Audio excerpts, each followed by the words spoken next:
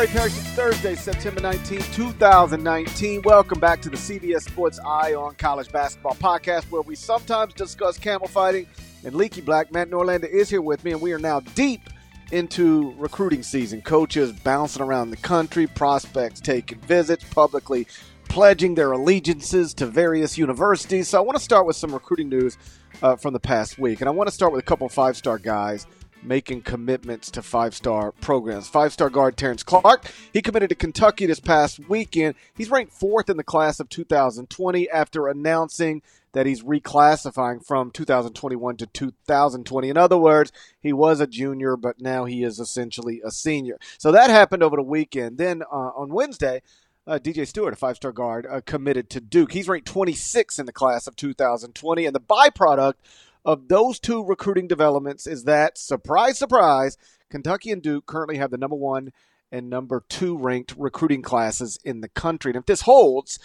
they will finish first and second in the recruiting rankings for the 6th time in the past 7 years. The only miss was this past year, but the circumstances that led to that snapped that streak were so unique. Obviously, it involves Penny Hardaway getting the job at Memphis in the same year when 3 of his former Team Penny players were about to be seniors in high school, most notably the nation's number 1 prospect, James Wiseman. So 4 of the 7 players in Memphis' top-ranked recruiting class, they were actually like top 115 prospects from the Memphis area. So Penny was set up to kill it when he got the job. It's partly why he got the job when he did. I'm not sure anybody expected him to actually land the number 1 class above Duke and Kentucky, but the circumstances were of such that it was clearly going to be possible. So the class of 2019 rankings were Memphis, Kentucky, Duke in that order, but now we're back to normal. Duke and Kentucky back at the top. And so here's my question for you, Norlander. Mm-hmm.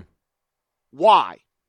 Why is it that Duke and Kentucky get the best classes basically every year? They're not the only 2 places where you can compete for national titles or play for a Hall of Fame coach or play in a great conference or prepare for the NBA or be on television or play in front of monster crowds or travel in a first-class way. You can do all of those things, or at least most of those things, at lots of different places, and yet it's Duke and Kentucky at the top of the recruiting rankings basically every year. Why? Because if you look at GP, I don't have the numbers right in front of me here because you sprang this question on me unexpectedly, which is what I like on this podcast. Keep it improvised. My guess is now we have a system that is reinforcing itself. And by that, I mean, for sure, by far, Kentucky has the most NBA picks since Cal got to Kentucky and the most lottery picks. So if you are a top 50 level talent that's going to commit to a school, and top 50 level talents, if you don't even, upgrade that top 25, 5 stars, purely 5-star kind of guys, the odds are more likely than not that any other school in the country, Kentucky is the place that will get you drafted as soon as possible in the best possible position. There are exceptions to that. Generally speaking, that can't be overstated. I'll also include that Kentucky, when you go there, when you see how much the fan base cares and is committed, and if you are the kind of 5-star prospect that is endlessly devoted basketball to who you are as a person. I'm not just talking about the games and the practices. I'm talking about workouts. You think about it. It is almost all you think about. And then you go to a place like Lexington, Kentucky for officials and unofficial visits, and you see how the program is treated there, how the fan base regards Calipari and its players. I think that is something that is tough to overcome for a lot of schools outside of that. So from the Kentucky angle, I think it's pretty easy. Calipari is the greatest recruiter in the history of the game, in my estimation. He's in the perfect spot. He's the perfect coach at the perfect program and entered in at the perfect time of his career and really the perfect moment for that program to need someone like Cal to take it over. I think it's been really ideally a perfect confluence of events over the past 10 years. Minor letdowns of not winning national championships aside, that's a totally other discussion, which we've had before and I'm sure we'll have again, but not now. As for Duke, you are dealing with the greatest coach arguably in the history of basketball, not just college basketball. There can be a real case to be made for Mike Krzyzewski as the greatest coach in the history of the game. And when you have someone of that kind of stature, like Calipari, an active Hall of Famer, Duke is the most popular brand, if you want to call it that, polarizing, sure, as well, has been sending guys with regularity. And in the past 10 to 15 years, maybe more 10 years or so, you'll recall, GP, that although, like, Grant Hill and potentially Carlos Boozer, Shane Battier, they were seen as like these sort of exceptions. The knock used to be that you went to Duke, you were awesome in college. In the NBA, though, there was no real, security guarantee that you were going to have the same kind of success. You can look at recent players that have gone to Duke and that you can say, well, the pattern's continued. But by and large, you have seen how more players have gone to the NBA out of Duke over the past 7 to 10 years and had more success, been drafted higher than they once were. And I think that has caught on as well. And once you get to a certain point, and it's really only been Duke and Kentucky. Arizona's been close. If you look at the past 10 years worth of recruiting, Arizona and Sean Miller have been close in many years, and in fact, finished third right there. Memphis now enters as a real player. We'll see what happens in the next year or two with the local talent there and what Penny can do nationally. But it has been Duke and Kentucky that have separated themselves because of the coaches, because of the visibility of the programs. I think that can't be understated as well. It's not as though North Carolina, UCLA, and Kansas and these programs don't also get that kind of attention. But if you were to step back and put yourselves in the shoes of a 16 or 17-year-old Parrish and watch as the season plays out, from things that you can read on your phone to what they see most notably on television to podcast coverage or whatever, it's undeniable that Duke and Kentucky receive more discussion and publicity and marketing than any other program in the sport. So those are my Big Ten overarching takeaways. I'd be curious if you have anything else. I'm sure you do, as to why that's happened. But I think it's just so hard to fight against that at this point. My last thing, and this might be what you're getting to as well, it's not as though other programs don't benefit from this, but with the exception of maybe Carolina with the Jordan brand and Oregon with Nike, you can't convince me that no other two programs have as much infrastructure backing behind them the way that Nike supports both Kentucky and Duke.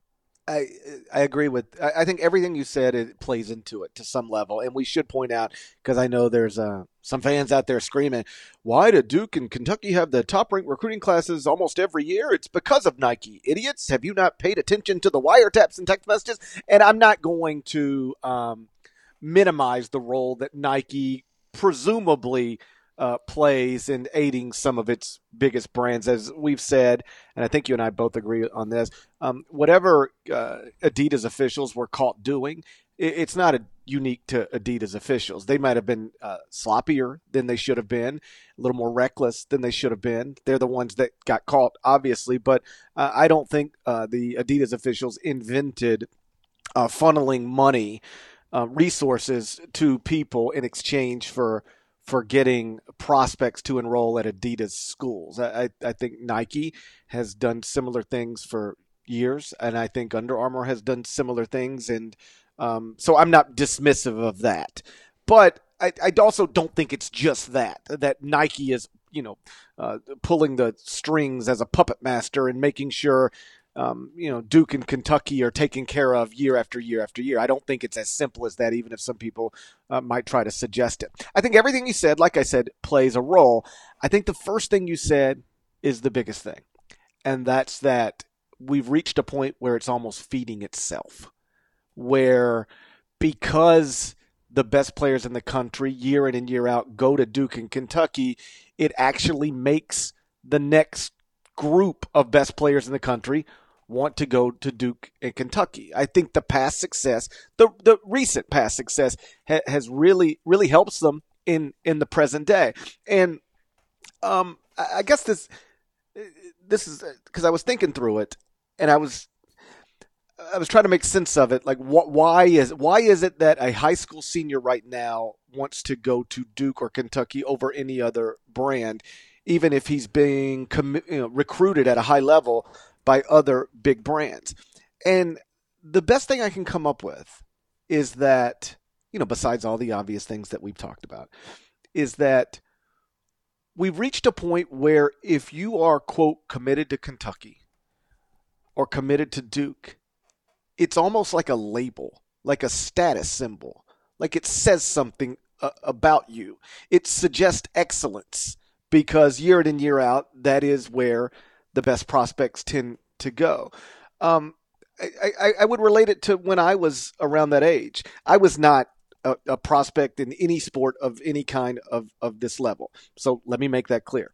But there was a soccer club that was started.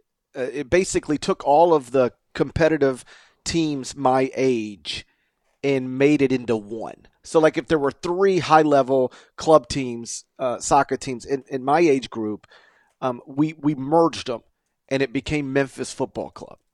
And I grew up in North Mississippi, a suburb of Memphis, and I was the only Mississippi soccer. I would warm up in a Memphis Football Club practice jersey. Like it said Memphis FC on it. And I don't know that I recognized why I was doing it at the time, but looking back on it, I think I really like the idea that just me being in possession of this thing, it says something about me that I'm different than everybody else on this field. Nobody else was pursued by Memphis Football Club. Nobody else plays for Memphis Football Club. This suggests excellence, or that I'm just a level above everybody else. And then I'd go out and score a hat trick because I really was good. Okay. But I wonder now if Duke and Kentucky, on a much obviously bigger stage and level, if it's almost the same thing. Like when you commit to Duke, it says something about you. Like, you know, when you're a high major prospect, that independently says something about you. But it's like, ooh, that's somebody Duke wants. Yeah. Ooh, that's somebody Kentucky wants. And I think that teenagers now have, very much subscribed to that. When you see when you get an offer from Duke, like there are kids out there right now who get offers from Kansas and Louisville and Michigan State and other amazing programs. For whatever reason, as the kids say, it hits different when it's Duke. It hits different when it's Kentucky. And I think the fact that they have strung together elite classes featuring elite prospects year after year after year helps them in this way, because when you commit to Duke, it's a headline and a status symbol that it otherwise would not be. Same thing when you commit to Kentucky. Any of that true to you? Most of that is true. And I think college football had this, and maybe still does to a certain extent, but particularly I think for this went on longer than maybe it should have with Notre Dame kids. If you were recruited by like Notre Dame, I remember hearing back in the day that if a kid was regarded as a certain level and then Notre Dame started looking, maybe he gets elevated a little bit more. That doesn't happen so much in basketball, I think, because of the way that the recruiting is set up and how these kids, when they're talents, they're identified as elite talents, 14, 15 years old. You rarely see a player because, in fact, almost never, I think the recruiting experts that cover the field do a pretty good job and, broadly speaking, are fairly accurate when it comes to this stuff. Sure, you're not going to see a Ja Morant. That's to be expected and all that, but you don't see a player that's, say, a 3-star that goes to a 5-star over, a 2-month span. That almost never happens. And if it does, it's usually not because, hey, now this kid's being specifically targeted by Duke or Kentucky. I don't think that the system is set up this way. But, GP, here's what I want to throw back at you. So as you were talking before, I was looking at football. And because in recent years, obviously, Clemson has come to be right there with Alabama. What we have in Duke and Kentucky in college basketball, we have with Clemson and Alabama in college football, although they don't necessarily align the same ways because, a little to my surprise, Clemson actually has not been finishing atop the recruiting rankings the way that Duke and Kentucky have. Clemson in a given year might be a little bit further back. But aside from that, check this out. And then I got my question for you, and then see if there's even a program in college basketball that you think applies. So for the past, 7-8 years, Clemson's been extremely good. Won national championships 2 of the past 3 years, been to the final, been to the college football playoff final 3 of the past 4 years. But from 1994 GP until, let's run it up until 2011, Clemson did not finish the season ranked in 12 of those seasons, had a year in which it won only 5 games. That was 94. 98 won only 3. Had a lot of 7-win seasons, 6-win seasons, even 8-5, 7-6. It was just kind of there as a program, right?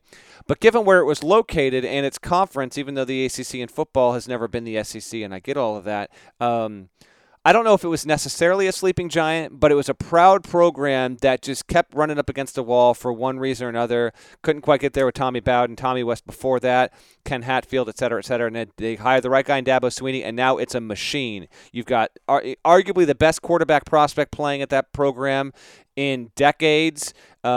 Just great player after great player. Dabo can go into the South wherever he wants and pluck all these players. So my question for you, GP, is this. As we talked about Kentucky and Duke being 1-2 in the rankings, is there any potential for any other program that's in a similar spot that Clemson was a decade ago to even have any chance to even enter the conversation? And I would apply that criteria, GP, to be a program that regionally cares and a school that cares about college basketball, is maybe underperforming, and if it gets the right kind of hire, can do that, say, between now and 4 or 5 years from now. Do you think that there's a school that is positioned to do that? Because I have one potential nominee, but I'm curious to think if there's anyone that could apply in that situation.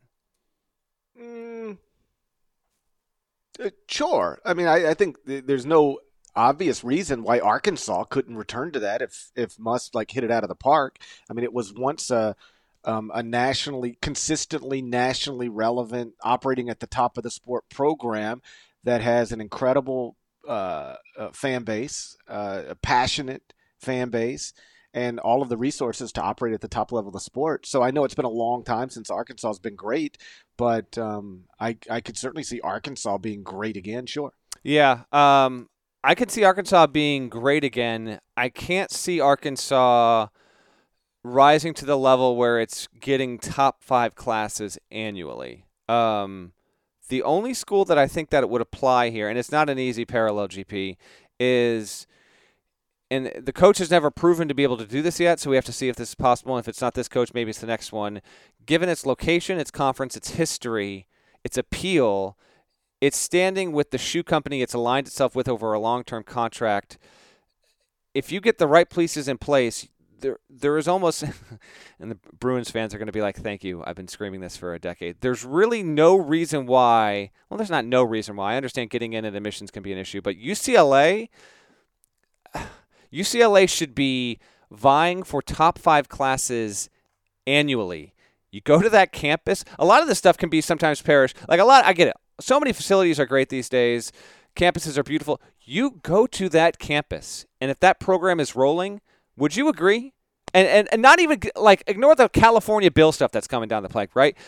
It's hard to fathom how UCLA is not in that number 3 to number 7 class range every single year, given what's there and what should have been provided in recent years by the athletic department. Perhaps they can get it done with Mick Cronin, but UCLA would be my answer to, if you wanted to look up in 3 to 5 years and see a school that was finally vying there. It's yeah, that makes sense. That's almost like the Clemson parallel in football. To me, it would be UCLA. I don't know why everybody doesn't go to UCLA for any sport. I don't know why UCLA is not awesome at everything. It's an incredible place. It's an incredible place. You got a beautiful campus and one of the most significant cities in our country. Amazing weather. There's a reason all of the famous rich people live there. It's because it's an amazing place to live. I'm confused by the idea that UCLA isn't awesome in literally everything. I know. I get you. But it is fascinating. And maybe this goes to the center of the psyche of the UCLA tortured fan base. And I don't want to say an inferiority complex because they don't have that. But, yeah, it's got to be frustrating when you look at the history of that program and how it just – you say it in everything, no doubt about it, but specifically in men's basketball, and perhaps they'll get it rolling in a really strong way with Mick Cronin. They obviously have arguably the best freshman point guard coming into the sport next year in Daishen Nix, but that would be the one that I'd be waiting on. But I don't think that while Kay and Calipari are working at Duke and Kentucky, that maybe Penny GP, but really, if you told me that one of these schools will be in the top 2 every single year until they retire. I believe it. I'd say it's actually weirdly more likely than not to happen because we've hit this. This is an era, and it will continue to go on until those guys step down. And I would expect K to do that before Cal. Yeah, to me, and I think another contributing factor is the roster turnover. They really don't have to worry. As we circle this back to Duke and Kentucky recruiting, they don't have to worry about usually having this amazing sophomore point guard who is going to prevent the next, 5-star point guard from enrolling, because it's almost understood at this point. We're going to have we're starting fresh basically every year. I know Trey Jones would be an exception to this at Duke. And honestly, that could have been the thing that cost them Boogie Ellis, that helped Memphis get the number 1 recruiting class in America, the return of Trey Jones. But Kentucky and Duke are able to consistently go out and get the next great things because their rosters are like the playing time's available. Zion ain't coming back. RJ ain't coming back. The kids at Kentucky largely, the top shelf guys, they're going to only be on campus for a year. And so you don't really have to worry about the possibility of getting stuck in a numbers game and being, on the bench at the end of a rotation because, the roster starts fresh nearly every year. So I think that's a contributing factor as well. But I do think it's super interesting that, we can compare it to the football rankings, and usually the same schools are going to be at the top, but it's not going to be the same 2 in the top 2 basically every year. And yet that is what we've got with Kentucky and Duke, with the exception of this past year. And the explanation for that, I think, is pretty obvious. We went through it. I really do think that it's become a status symbol to say I'm going to Duke or I'm going to Kentucky, and that kids are like anybody else who buys a Mercedes or has a Louis Vuitton bag. Like, being a Duke commit or a Kentucky commit registers differently than I do think anywhere else in the country, even if there are other blue bloods, other consistent championship contenders, and other Hall of Fame coaches. The status symbol of being a Duke recruit or a Kentucky recruit is different than I think any other status symbol, and I believe it aids Duke and Kentucky in recruiting. So I agree with that, and I think particularly as it speaks to Duke GP. Let me make this point because it's okay. It's something I noticed that's sort of under the same umbrella. You and I were at USA Basketball back, I guess, late July. And Kennedy Chandler was there. He's a young man who lives here where I live. He goes to Briarcrest Christian School. And he's an interesting story because he's been like a top 75 player throughout high school in his high school class. He's a class of 2021 kid. But he was on Mocan Elite, was the point guard there, helped them. I don't want to say led, but helped them. Maybe led. He was awesome in the championship game to a Peach Jam title. Gets invited to USA Basketball, really performs there. And now he's a 5-star point guard in the class of 2021. He's basically in everybody's top 20, 25 now. He's probably improved his status as much as anybody in the class of 2021 over the past, say, 6 months.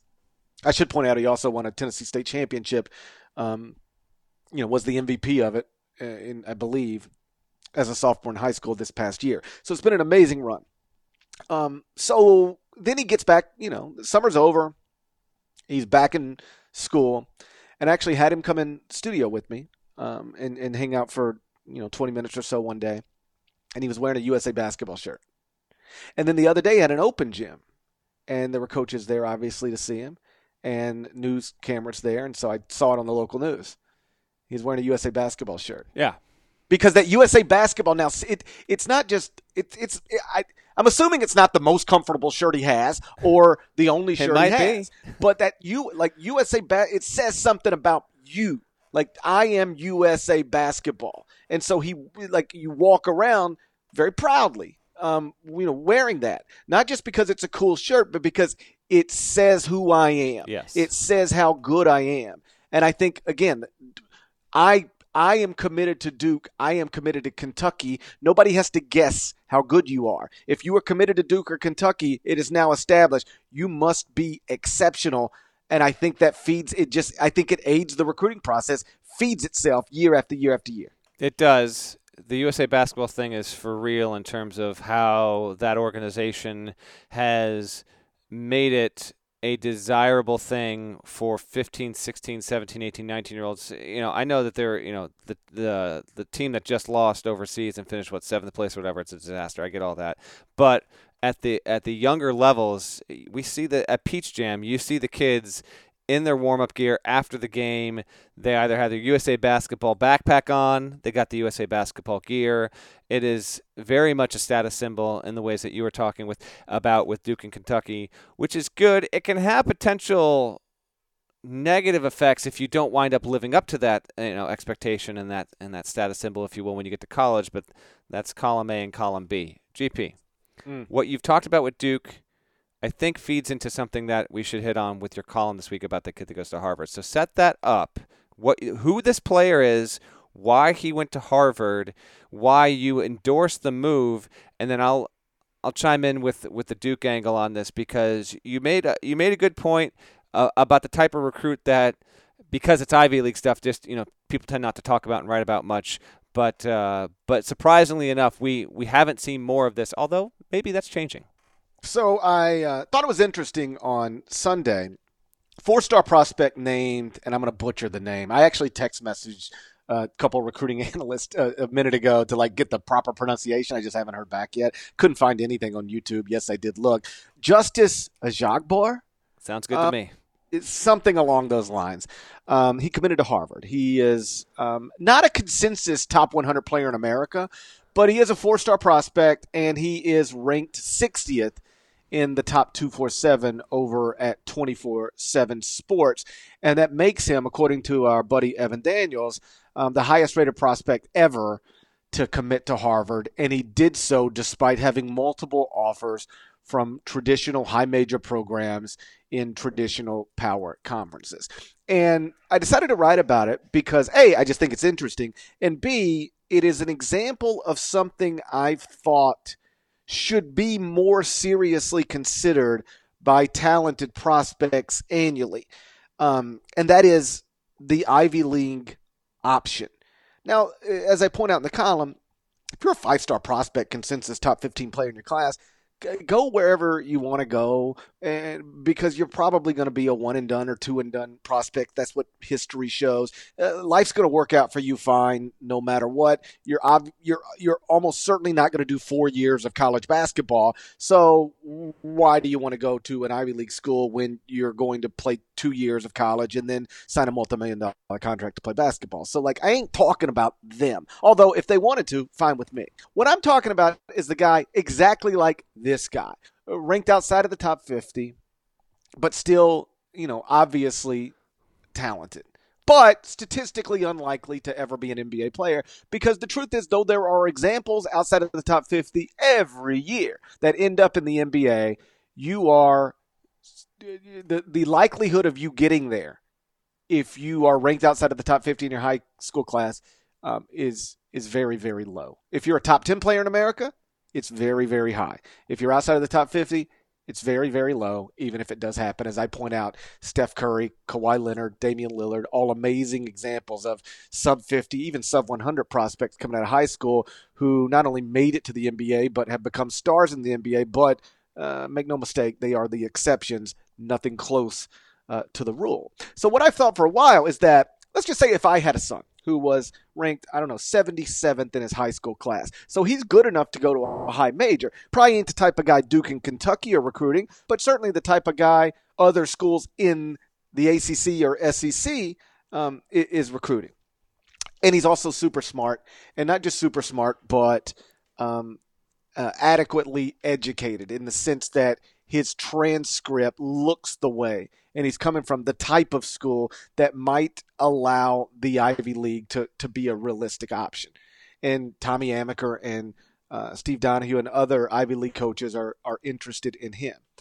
I've long thought that I would really, really ask him to seriously consider the Ivy League option, because here's the truth. You get the best of both worlds. No matter what happens over the next year or 2 or 3 or 4, you leave college a massive winner. Because though it is true, more NBA prospects come out of Duke and Kentucky than other places, I think that's got way more to do with Duke and Kentucky recruiting more NBA prospects as opposed to developing NBA prospects, although I don't want to be dismissive of the role John Calipari and Mike Krzyzewski play. But the truth is, like, you can get to the NBA from anywhere. It can be Washington or Weber State. It can be Memphis or Murray State. You can get there from anywhere. So if you are actually good enough, one of the few sub-50 players who develops into a legitimate NBA prospect, no problem. They'll find you at Harvard or any other Ivy League institution or any other institution in this country. But if the more likely scenario plays out, which is you're not an NBA prospect, you're just a talented basketball player who was good enough to go to college and play, but not really much more than that, well, you're still going to be probably the most talented dude on your team, which sounds fun, as opposed to buried on the bench at a high major program. Probably going to be one of the most talented players in your league, which sounds fun, as opposed to a guy coming off the bench in a power conference. And you're going to exit school with a degree from an Ivy League institution. And I submit that if you are entering a post-basketball life, probably the most valuable thing you can take with you is a degree from an Ivy League institution. Now, clearly, you're sacrificing something if you take the path that this young man is taking. You're not going to be playing in the biggest and best arenas. You're not going to be, chartering flights. You're not going to be on television every week. You're not going to be playing against the best, in the best conferences year in and year out. I'm not trying to pretend this is apples to apples. You are sacrificing all of those things and other things in exchange for the Ivy League education.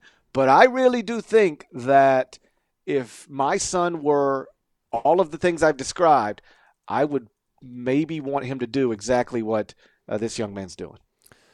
Yeah, it's a wonderful goal to have. So why doesn't it happen? Why hasn't it become more of a trend? I think there are a few reasons for it.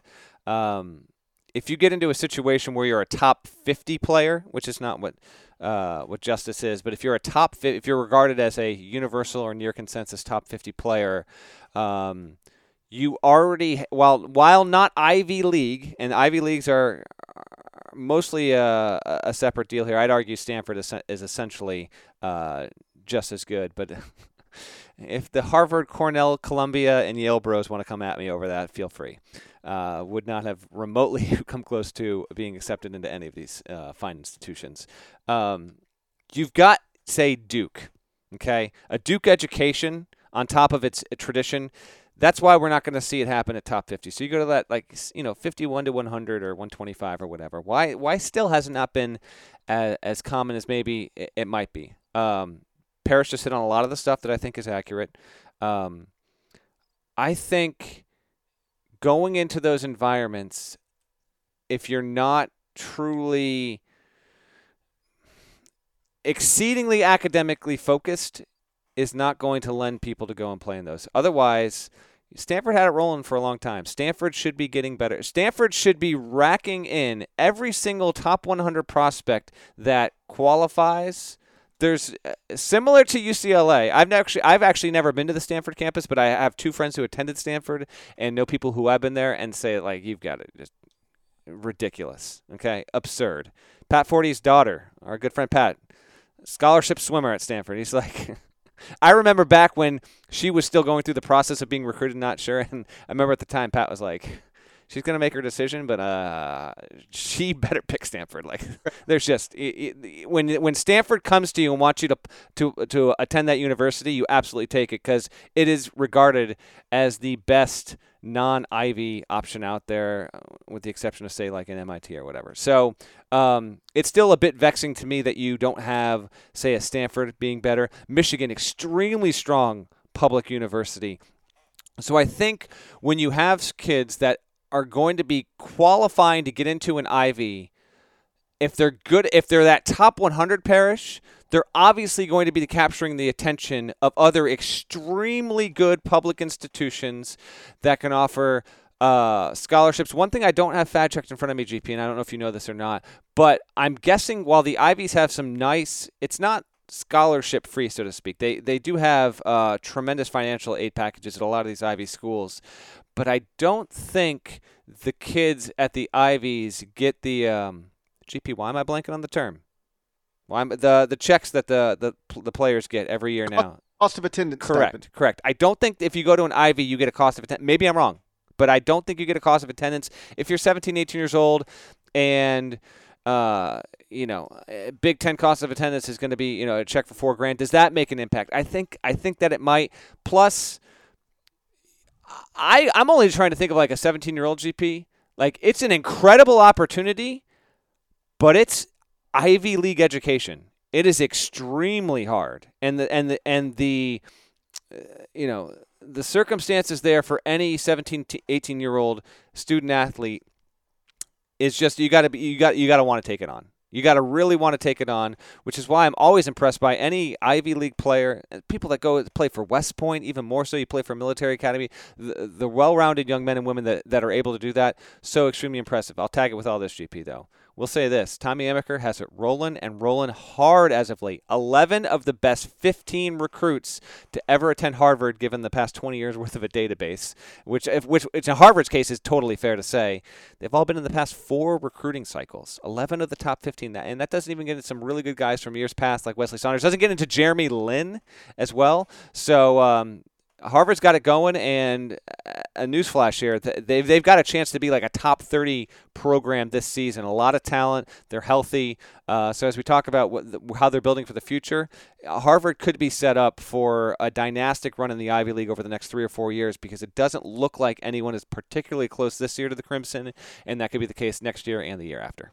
So when I ask, like, why don't more prospects ranked, say, between 50th and 150th consider an Ivy League option? Like, seriously consider it. We've had some players recently, like, have Harvard on their list. I think Mo Bamba had Harvard on his list. Wendell Carter goes to Texas. Yeah, yep.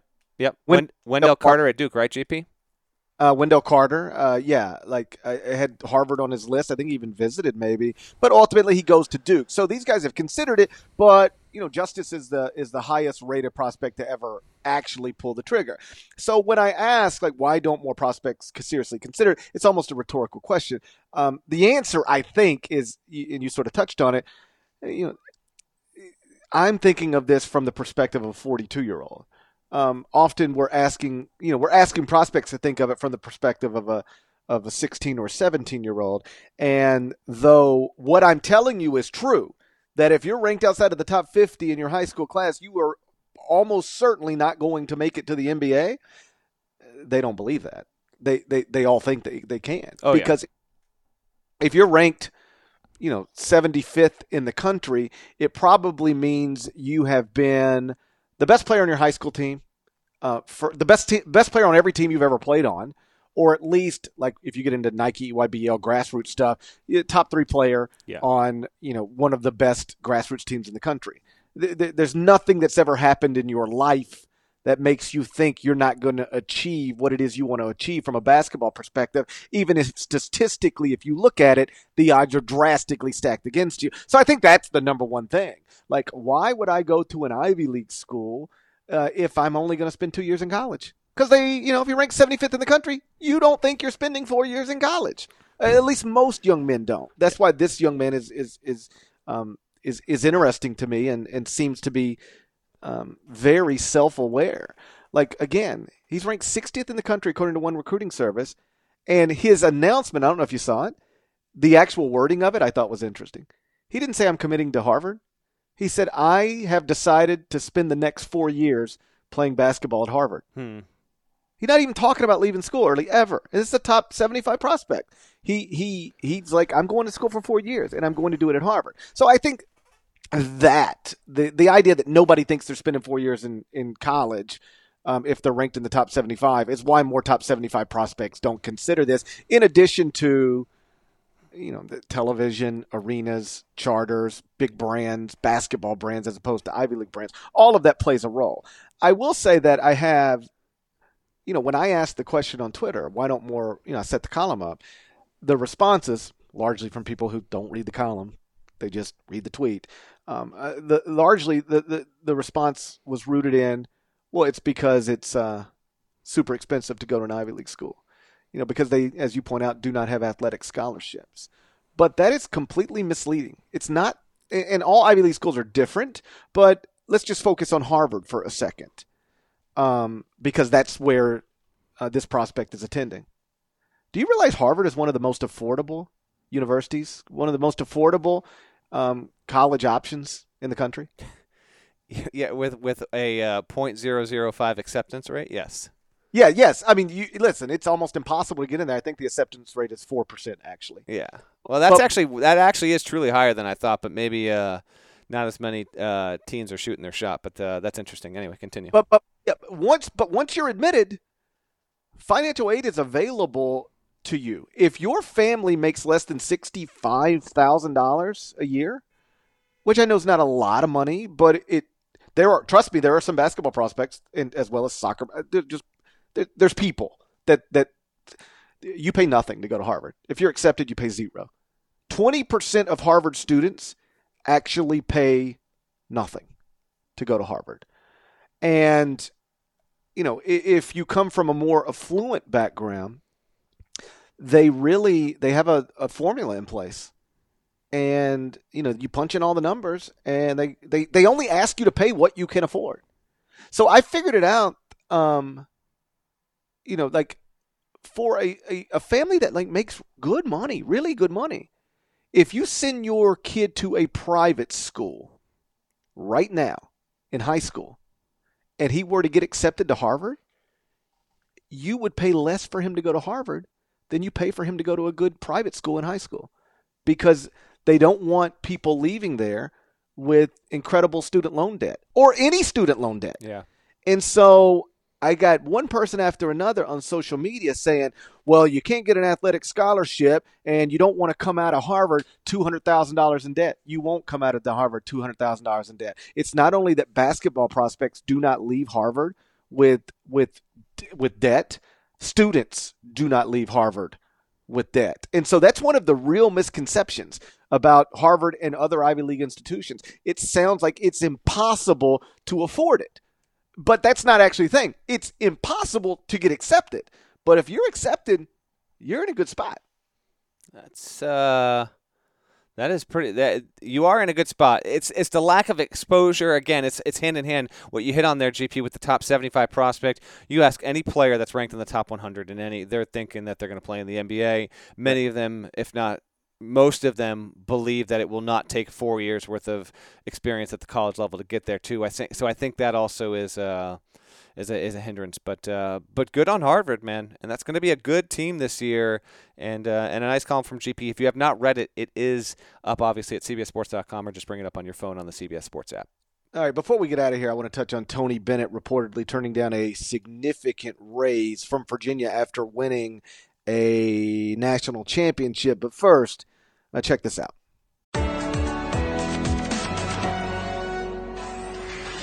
Hey everybody, it's Frank Stanfield from Fantasy Baseball Today. Don't worry, Adam Azer isn't going anywhere, and neither is FBT. The MLB season is delayed, but that just gives us more time to deep dive players, argue about rankings, and find this year's Ketel Marte. Regardless of what format you play in, Roto, Points, Keeper, Auction, Dynasty, we've got you covered. We're here for you 5 days a week, so make sure to download and subscribe to Fantasy Baseball Today on Apple Podcasts, Spotify, and Stitcher.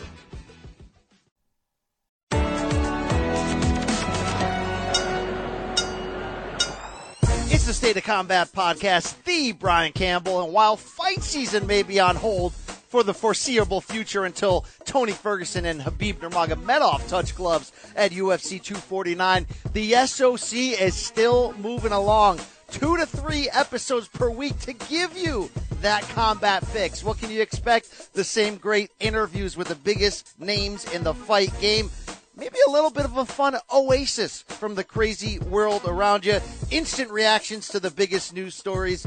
It's the SOC, available on Apple Pod, Stitcher, Spotify, and anywhere fine audio is found. Tell them BC sent you.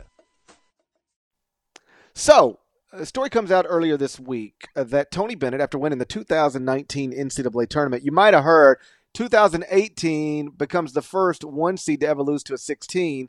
2019 national champions. And so, obviously, when you have that kind of success, we live in a world where your bosses can't wait to hand you more money. And so Virginia administrators went to Tony and they offered what has been described as a, quote, substantial raise.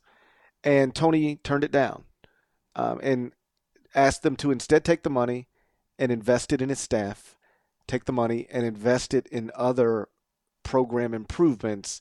And, at or around the same time, he and his wife gave $500, or at least pledged $500,000 toward a career development program that's been launched for current and former Virginia players. And I had somebody ask me, is this a publicity stunt? And I'm like, what? There's a whole lot of ways to get publicity if you want it. Giving away or rejecting substantial amounts of money isn't really the smartest way to go about it. I don't believe it's a publicity stunt. Hell, I don't even think Tony Bennett likes publicity. So he's the last person who would even pull a publicity stunt. I think it's just a reflection of actually who Tony is and how unique he is in this very specific profession.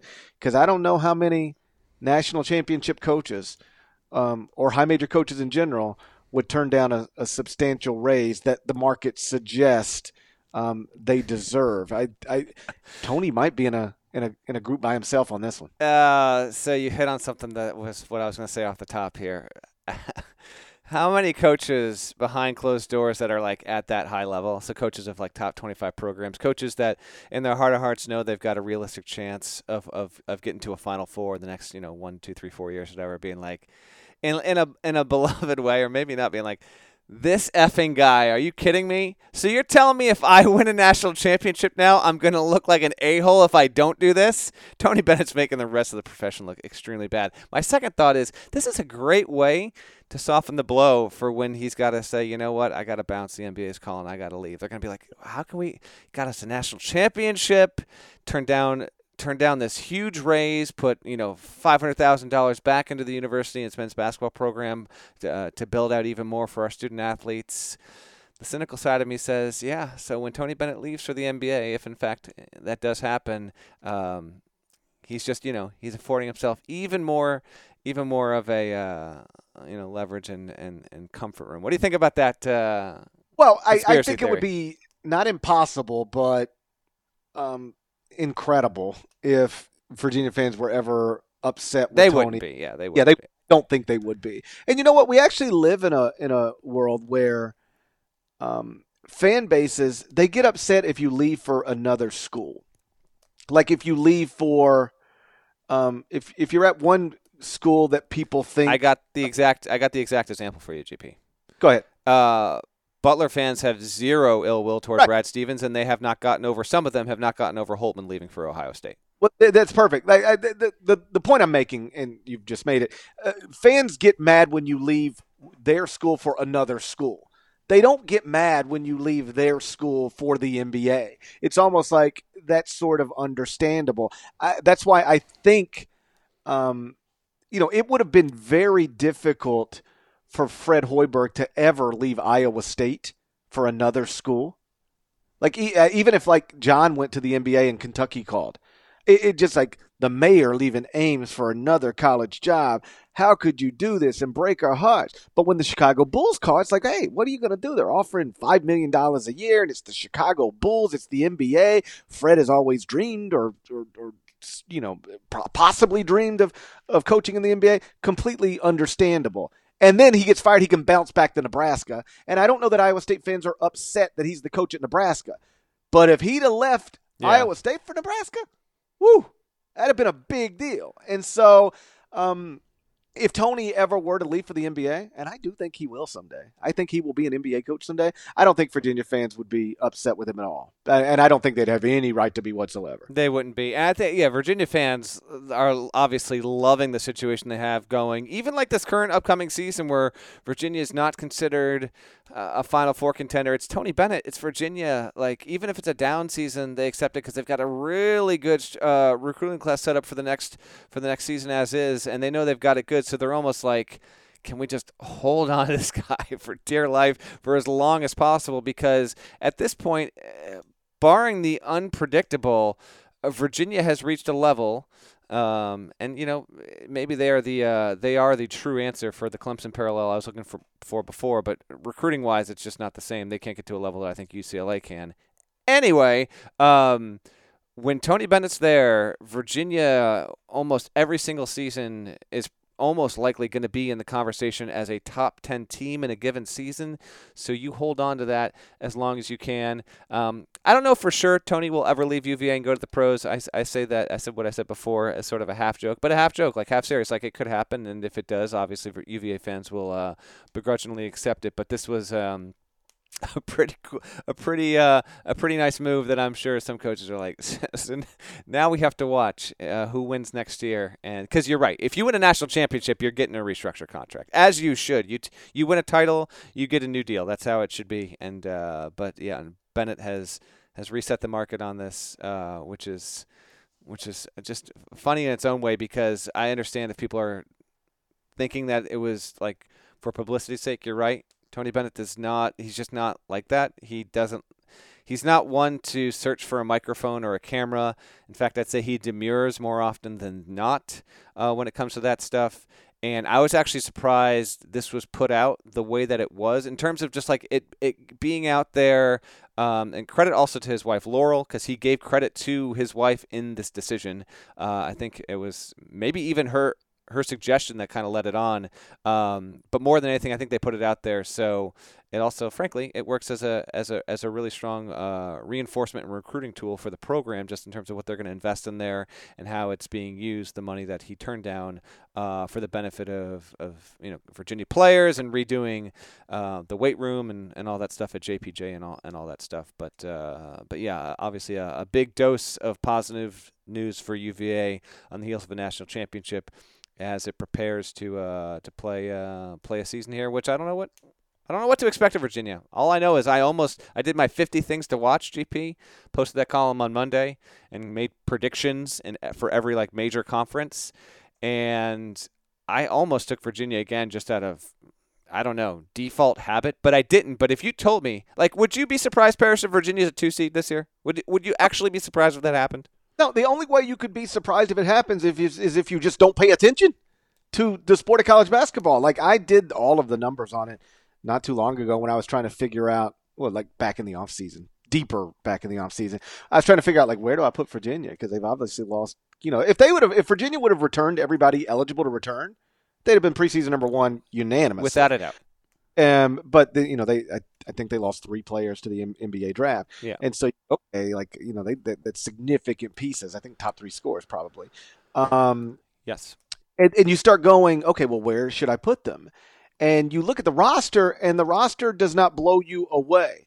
But then you look at Tony Bennett's track record, and that absolutely blows you away. Virginia, I'm trying to look it up now, has finished in the top 12 at KenPom in 6 consecutive seasons. Doesn't matter who comes, who goes, who leaves early, who stays longer. They finish in the top 12 year after year after year, regardless of the pieces. That is a testament to Tony. And I'm just going to assume that they'll be right there again. Whether it's 6th or 12th, I don't know. Maybe even 14th or 15th, who knows? But the idea that Virginia lost too much to still be one of the very best teams in the country, I disagree with that completely. And the reason is because as long as Virginia still got that coach, Virginia's going to be good. That's what the track record shows, at least. J. Huff Hive assemble. J. Huff is going to have a huge junior year. That is my prediction. But we'll get to more of those as we dip into October. Last thing, GP, before we wrap up, just did you see this? Like,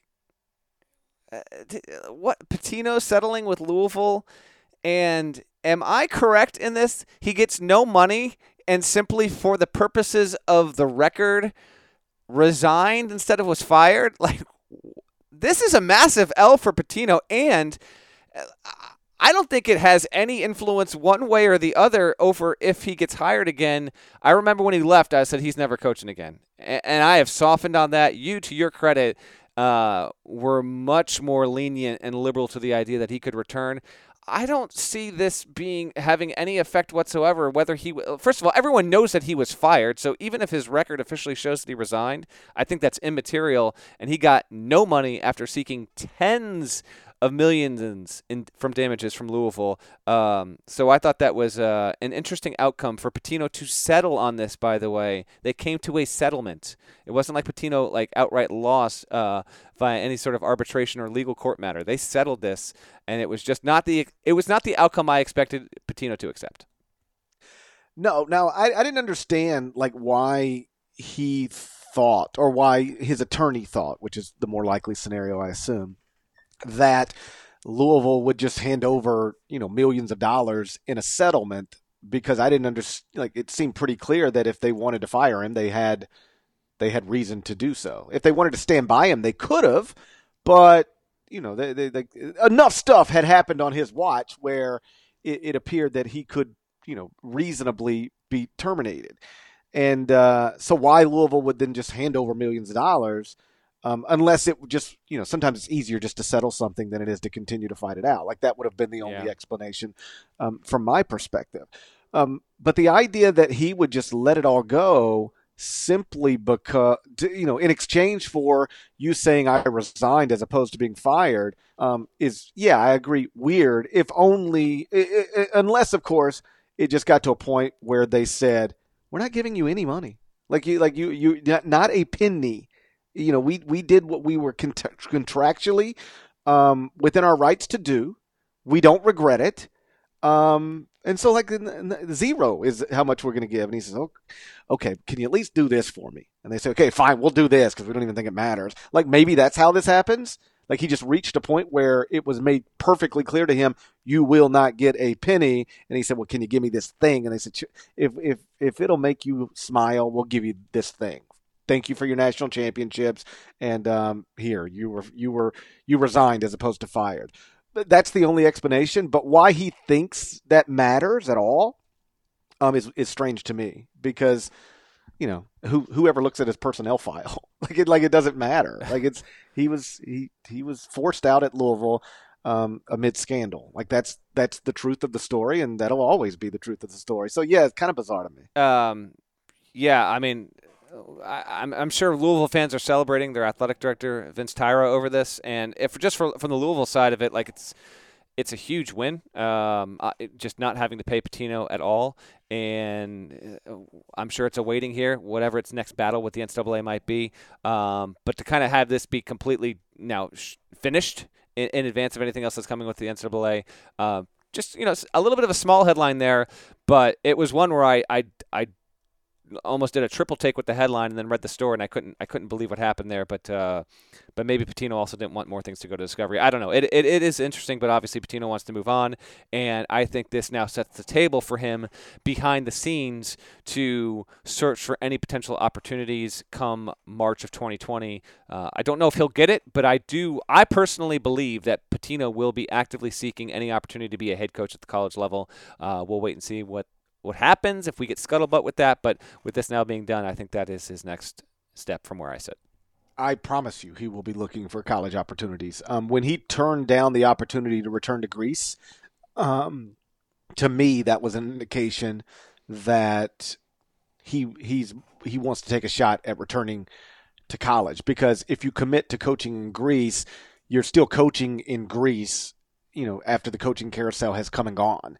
And so the only way to be truly available, next March, April, when college coaches are hired, is to not coach this season professionally in Greece. And so I talked to him about it. He was weighing all of these options, and he decided not to go back to Greece. And he had a lot of different reasons, but I do genuinely believe one of them was, I want to be available next March, April if somebody is willing to hire me. And I've said it a million times. I still believe it to be true. This is a sport where Sean Miller is still employed. This is a sport where Will Wade is still employed. The idea that Rick Pitino is unhireable, that's crazy. and I do think somebody will convince themselves of it, perhaps as soon as March or April. Shouts to Devin Downey. Shouts to Chester, South Carolina. Shouts to Terry M.F. and Teagle. He's a legend. Shouts to Larnell. And please go subscribe to the Eye on College Basketball podcast via Apple Podcasts. You can find it, obviously, anywhere you find podcasts these days. But you can subscribe via Apple Podcasts, rate it favorably, 5 stars, leave a nice comment. That's all I've ever asked. And either way, we're going to talk to you again next week. Till then, take care.